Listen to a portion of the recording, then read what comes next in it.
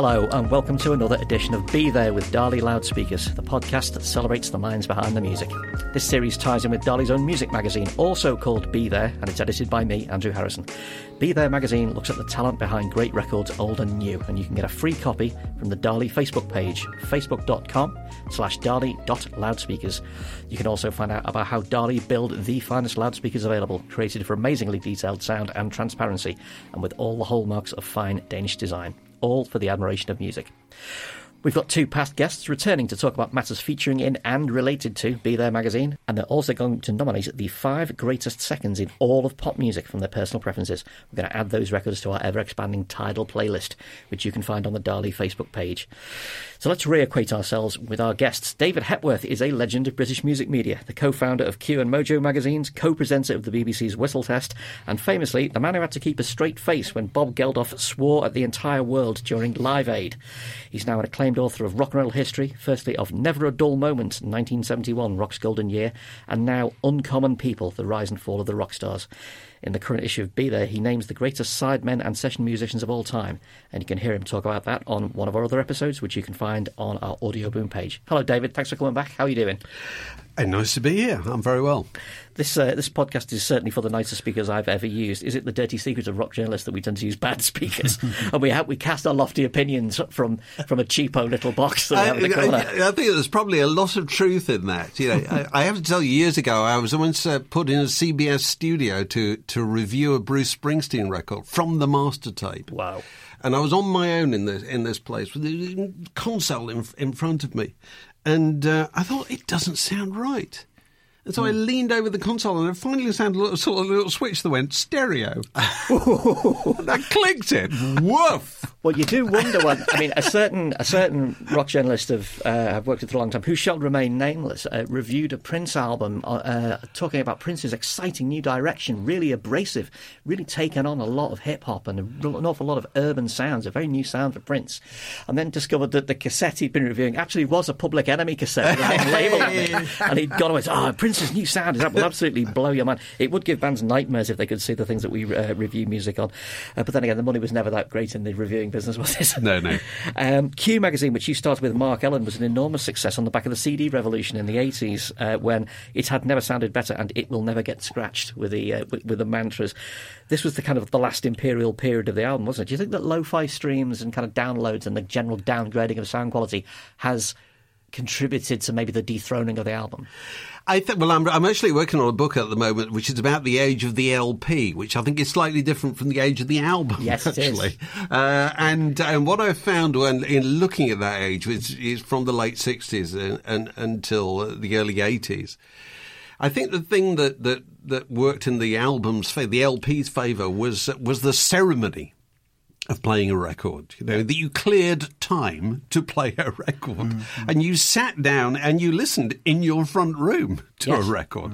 Whereas since the advent of first the Walkman and then the all sorts of personal stereos and so forth, so much listening is done on the move. While doing something else. Doing something else, while distracted. Whereas, the traditional LP experience was quite concentrated. I always thought the most important thing about the LP experience was there's a bit in the middle where you've got to get up and turn it over. Absolutely. That's what stops you wandering off. That's what anchors your attention. Yeah, I think that's really true. You couldn't leave it. It's like a toddler. You don't leave a toddler in a room, you know what I mean? Because it will come to grief. You didn't walk away from an LP. Am I right? Am I remembering this correctly? When you were kind of superintending Smash Hits magazine, the great British pop magazine, that albums were never to be referred to as albums. They were to be referred to as LPs because albums were pretentious and arty and no fun, and LPs were for the people. Possibly. Although, actually, I think probably, and again, on this book I'm working on at the moment, as it brought me face to face with this, if I look at the golden age of Smash Hits, it was actually the cassette. It was probably the main music carrier during that period. And people were recording singles off the radio and so forth, and borrowing each other's albums and making their own mixes and so forth. I think it's highly unlikely that users of Dali loudspeakers will ever fall back in love with the cassette. I think it's highly unlikely. It's difficult to love. It is very difficult to love. Also returning to the show is Joel McIver, the most prolific writer of rock biographies around, with many books including Justice for All, The Truth About Metallica under his belt. Joel writes for Metal Hammer, Classic Rock and Rolling Stone, among many others. He co-authored Spider from Mars, My Life with David Bowie, with Woody Woodmansey, and in the current issue of Be There magazine, he profiles the great John Leckie, who has engineered and produced everyone from Pink Floyd to The Fall to the Stone Roses to Radiohead. Hello, Joel. Welcome back. Thank you very much for having me back. How have you been? Oh, very well. I'm having such a heavy metal day. I'm not sweating. I'm rusting. You're rusting. So, as a metal guy, the world of metal loves its high-end reproduction, doesn't it? That you know, if you are a lover of loud and demonstrative music, it requires that kind of high level of reproduction. It really does, and that's partly to do with the nature of the music. There tends to be a lot of bass in a lot of extreme metal. If you want to go straight to the sort of the most extreme, grisly end of the stuff, where we talk about death metal, the stuff is basically bass and low mids. There aren't too many high mids. So what you need is a speaker system capable of doing that. But at the same time, you might go to the other end of the heavy metal spectrum and listen to Poison or Rat or Guns N' Roses, who are all about those nice trebly bits. So yeah, decent speakers are a requisite, I think. Not being a metal person myself, I've always suspected that... Shame on you. Shame on me. I've always suspected that metal is basically orchestral because it's people who'd love to have an orchestra but can't quite afford one yet. It's very grandiose. I see where you're going with that, but my theory about why so many heavy metal bands team up with symphony orchestras is just to show off.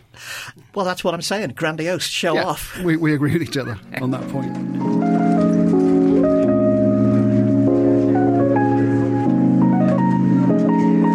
David Hepworth's book, Uncommon People, makes a surprising argument. The age of the rock star is over. It begins in the late 1950s with Little Richard and then Elvis Presley. It incarnates a new form of stardom, young, rebellious and full of swagger, a wish fulfillment role for a new kind of audience.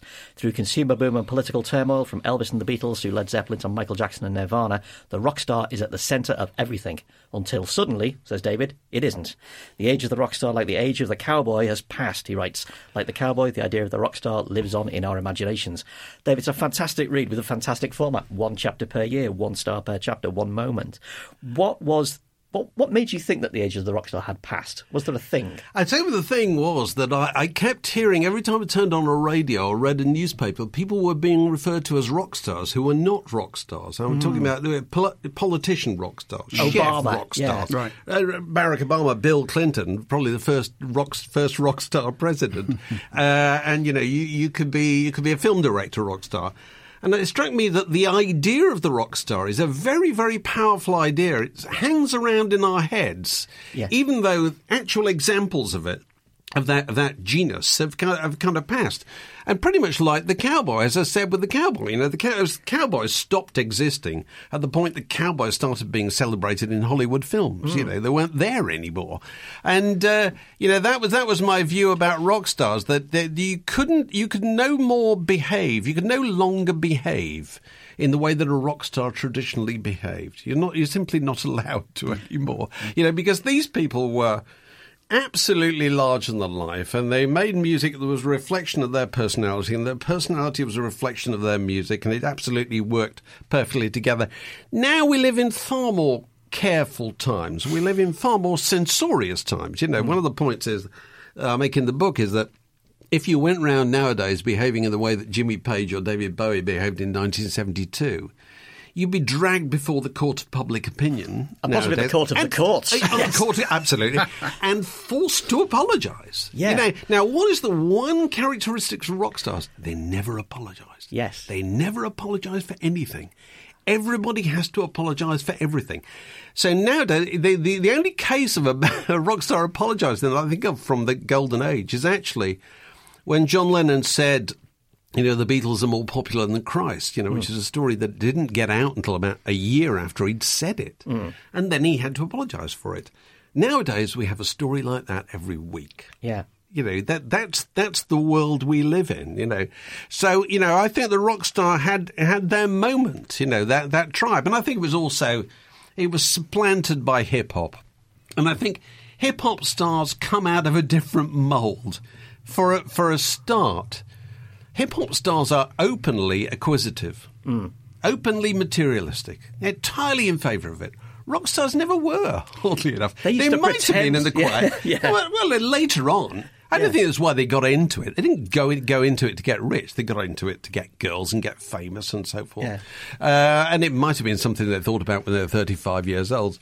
Whereas a rapper thinks about it when they're 19. You know, it's a very, very different archetype, you know. So what I wanted to do with the book was just trace the idea of the kind of the various different strands that went up to make a rock star. Because if you ask, you know, an editor on the Today programme, what's a rock star? They'd say, oh, somebody looks like Keith Richards, you know, somebody wearing leather trousers and got a cigarette dangling. Yeah.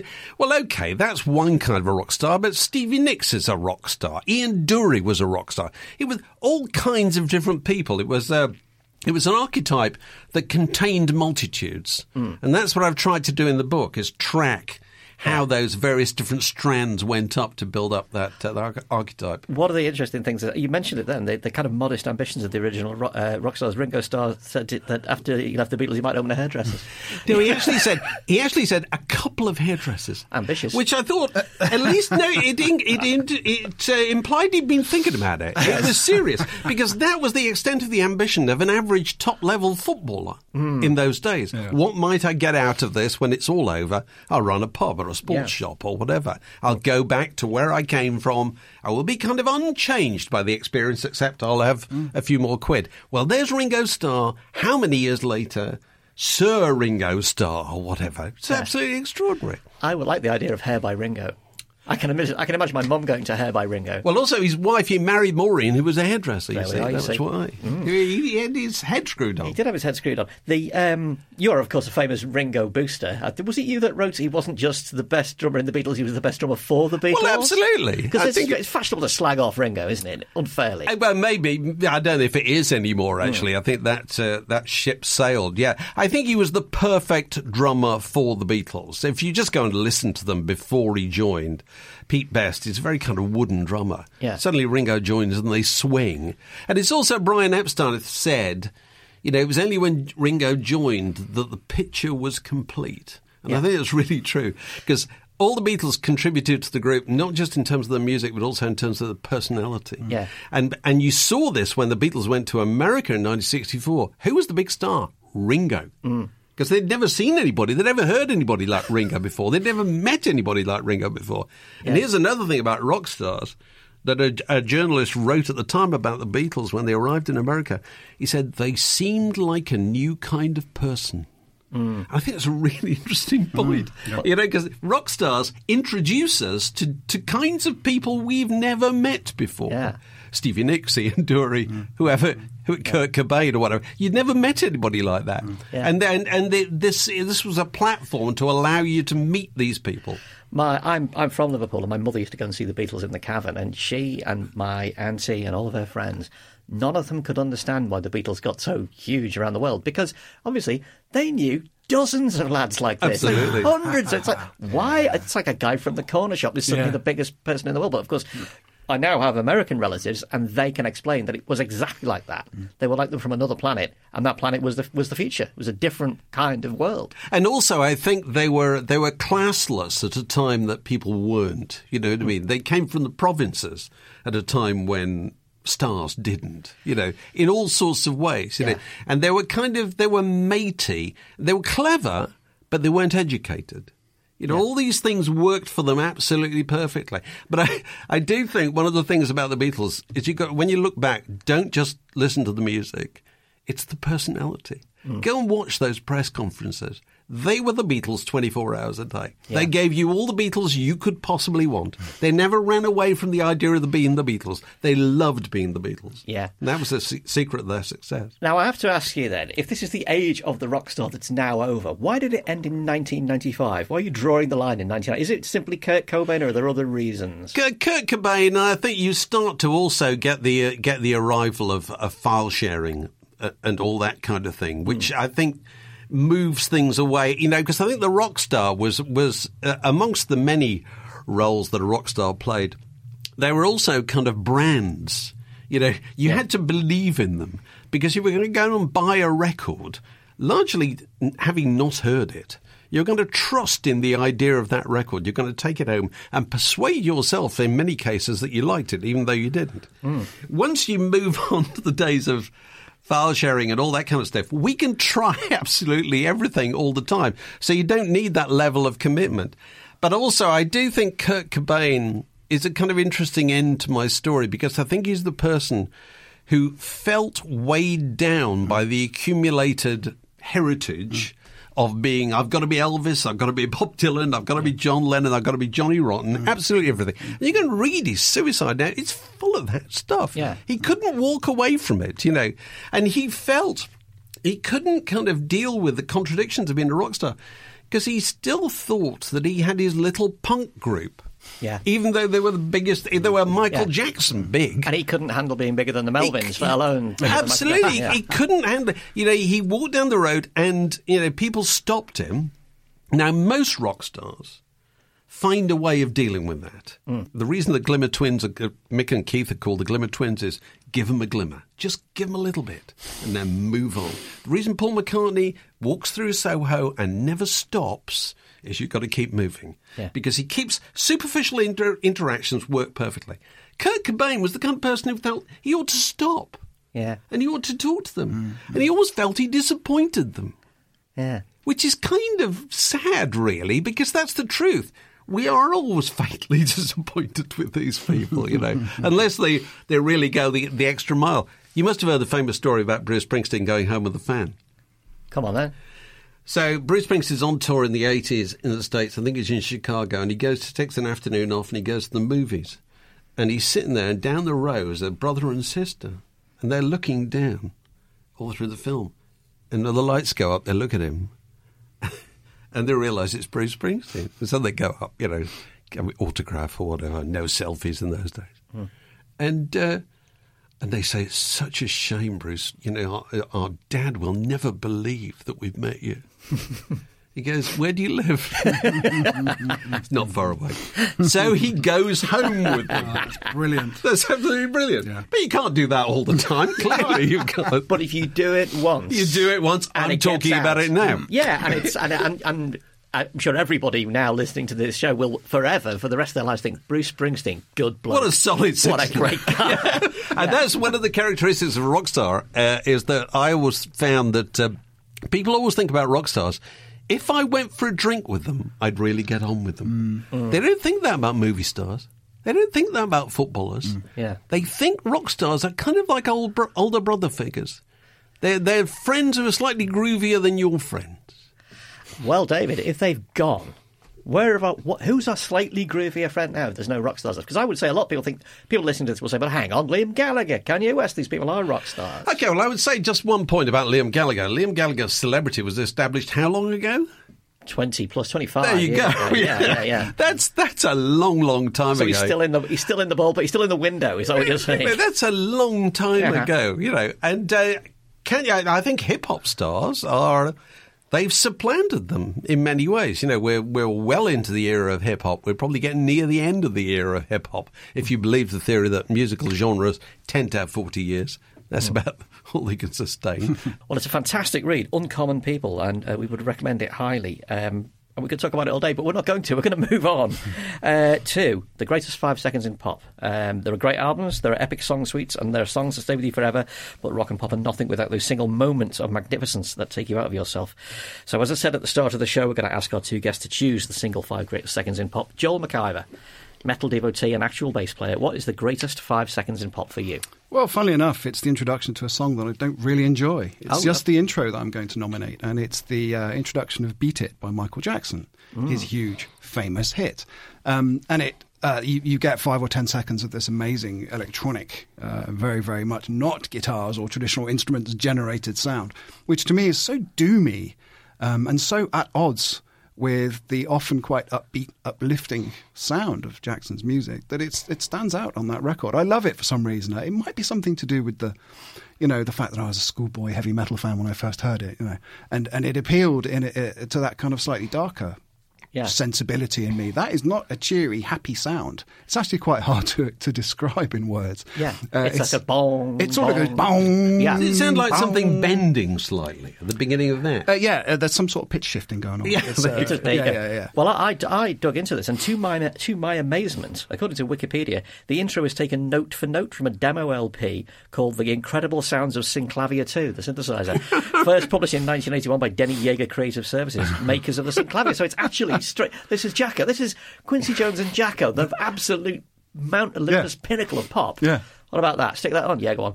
So they basically sampled a demo. It doesn't make any sense with the context of the song or the album. But it does sound incredible. Amazing. It does sound incredible. I was just reading about it recently, actually, that he wrote that because Quincy Jones said, I think you should have something on this record that's like My Sharona by the Knack. Wow. So that was the starting point. Yeah, a few opening chords, as it were. And it's the most calculated record of all time. Because they set out that this is going to be the biggest selling record of all time. Yeah. That's going through their minds. He wasn't even going to put it out because Quincy Jones didn't think it would sell more than 3 million. No, that's not enough. Wow. Now, that is a record that sounds good on high-end speakers. It certainly does, yeah. Get me a My Sharona. David Hepworth, what's your choice for the greatest 5 seconds in pop? Well, I'm very glad you asked me this because I've got a prepared answer, actually. Excellent. Because a previous book I wrote was about 1971, which is the kind of annus mirabilis of the rock album. And when I took this on the road and went talking at literary festivals and so forth, I used to finish by saying, and I'm now going to tell you what the 10 greatest albums of 1971 are, in order. You might want to write this down. And I'm going to finish with the greatest album of 1971. And furthermore, I'm going to play you the greatest bit of the greatest track on the greatest album of 1971. And that is 1 minute, 6 seconds into Barbara O'Reilly by The Who, which is the opening track of Who's Next. And I wouldn't be surprised if people listening to this today, you can just imagine what that sounds like, because it's still incredibly familiar. All those years since it was made, it was used as a theme tune on CSI, was it? If listeners need their memory jogging, it's the bit after the lengthy synthesizer kind of paradiddles. It's and here's Roger. It's Roger and the bass come simultaneously. Yeah. Because it starts out with Pete Townshend fiddling on the Lowrey organ through the synthesizer. Then you get the arrival of the extraordinary Nicky Hopkins on the piano. Then you get the arrival of Keith Moon on the drums. And you think, hang on. And then you get the arrival of Pete Townshend on the guitar. And you think, oh, hang on, we're missing something. Where's Roger? And we get Roger at the same time as the bass. And delayed bass syndrome is a thing, isn't it? It's unfortunate. We suffer from it a lot. It is quite a moment of self-enunciation, isn't it? And it's quite outrageous. It's extraordinary. It's got that line, out here in the fields, I fight for my meals. and everybody years later goes, what, Roger? But that was all part of Pete Townshend's Lifehouse fantasy. It was the record that Glyn Johns told him he couldn't make. And so he had to make Who's Next instead. I have a small anecdote about that song, which is that it was played at my wedding right. in 2000, and no one was expecting it. There were a few of us who were fans of the song. But I noticed that it drew people of the older and younger generations onto the floor once the song had got started properly. I mean, personally, I love that intro so much. I wish it would just keep going, which is why I love it when it comes back in later in the song. Did they do the closing ceremony of the Olympics in London? They did, didn't they? I'd be surprised if they didn't, actually. And they did, Barbara O'Reilly, because it means as much now as it did then. Yeah. If not more. We'll stick it on that title playlist. Now, what unites Meddle by Pink Floyd, The Wonderful and Frightening World of the Fall, The Bends by Radiohead, and Rodrigo y Gabriela?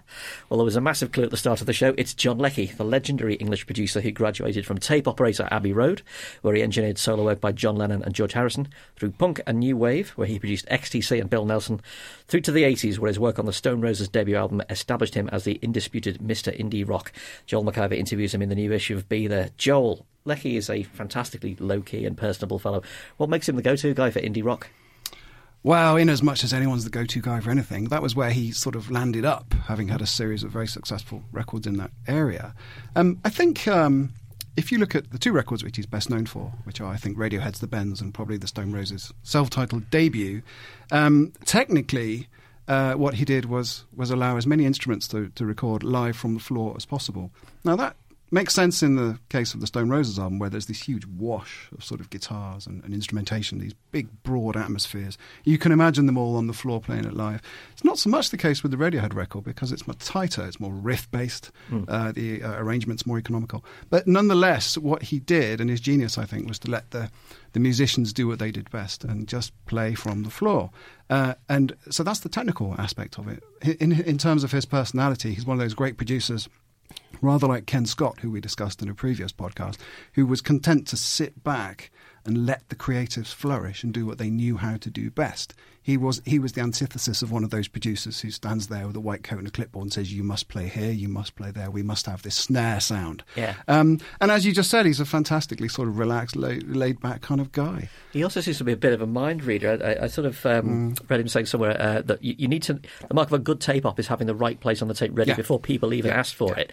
If you're following the conversation, you learn a lot about power structure in the room. So he's actually a psychologist. Like a good producer is both a psychologist and a therapist and a mind reader. He's listening carefully. That's what he's doing. So, you've got your average rock star in the room who says, dude, we need to go back to the end of bar 3. And if you're a clever tape-op, you will have seen that guy preparing to say that. And you're right there at the start or the end of bar 3. That's what he did. And people really appreciate that because it saves time. And because it saves time, it saves money.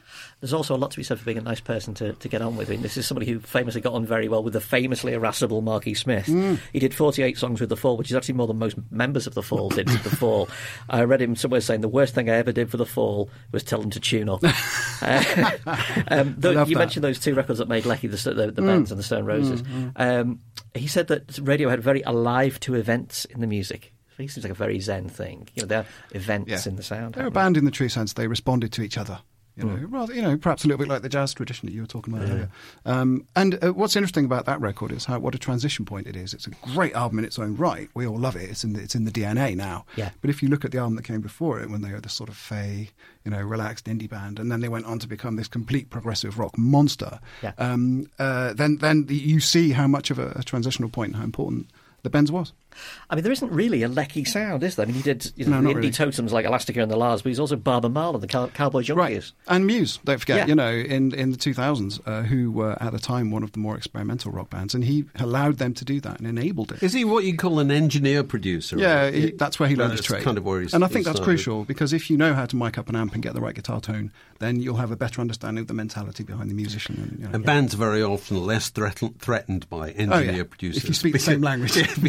They think this guy can do something that I can't do. Exactly. And bands go into the studio, a lot of bands go into the studio with completely the wrong attitude. They have no confidence or they have way too much arrogance. And what you need is someone who can be in the middle and coalesce all that stuff. Yeah.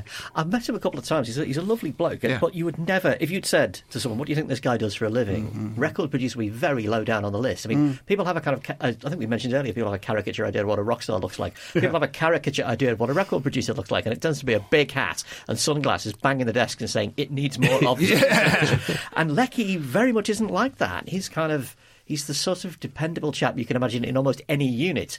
You'd be perfectly happy to have him as your lieutenant or your in the army or a great midfielder in a football team. He's not a demonstrative dude. Times have completely changed in that sense. I did a book with Glenn Hughes, who was the bass player in Deep Purple in the 70s, and he talked about a couple of producers who will remain nameless, who would indulge in the lifestyle, shall we say, that the band also took part in, just as much as if they were the rock stars themselves. Now that's all gone away. Do you have a favourite Lecky record, Joel? Yes, I'm going to nominate The Origin of Symmetry by Muse, which came out in 2001. Much as I love the other albums, I think I've heard them rather too many times.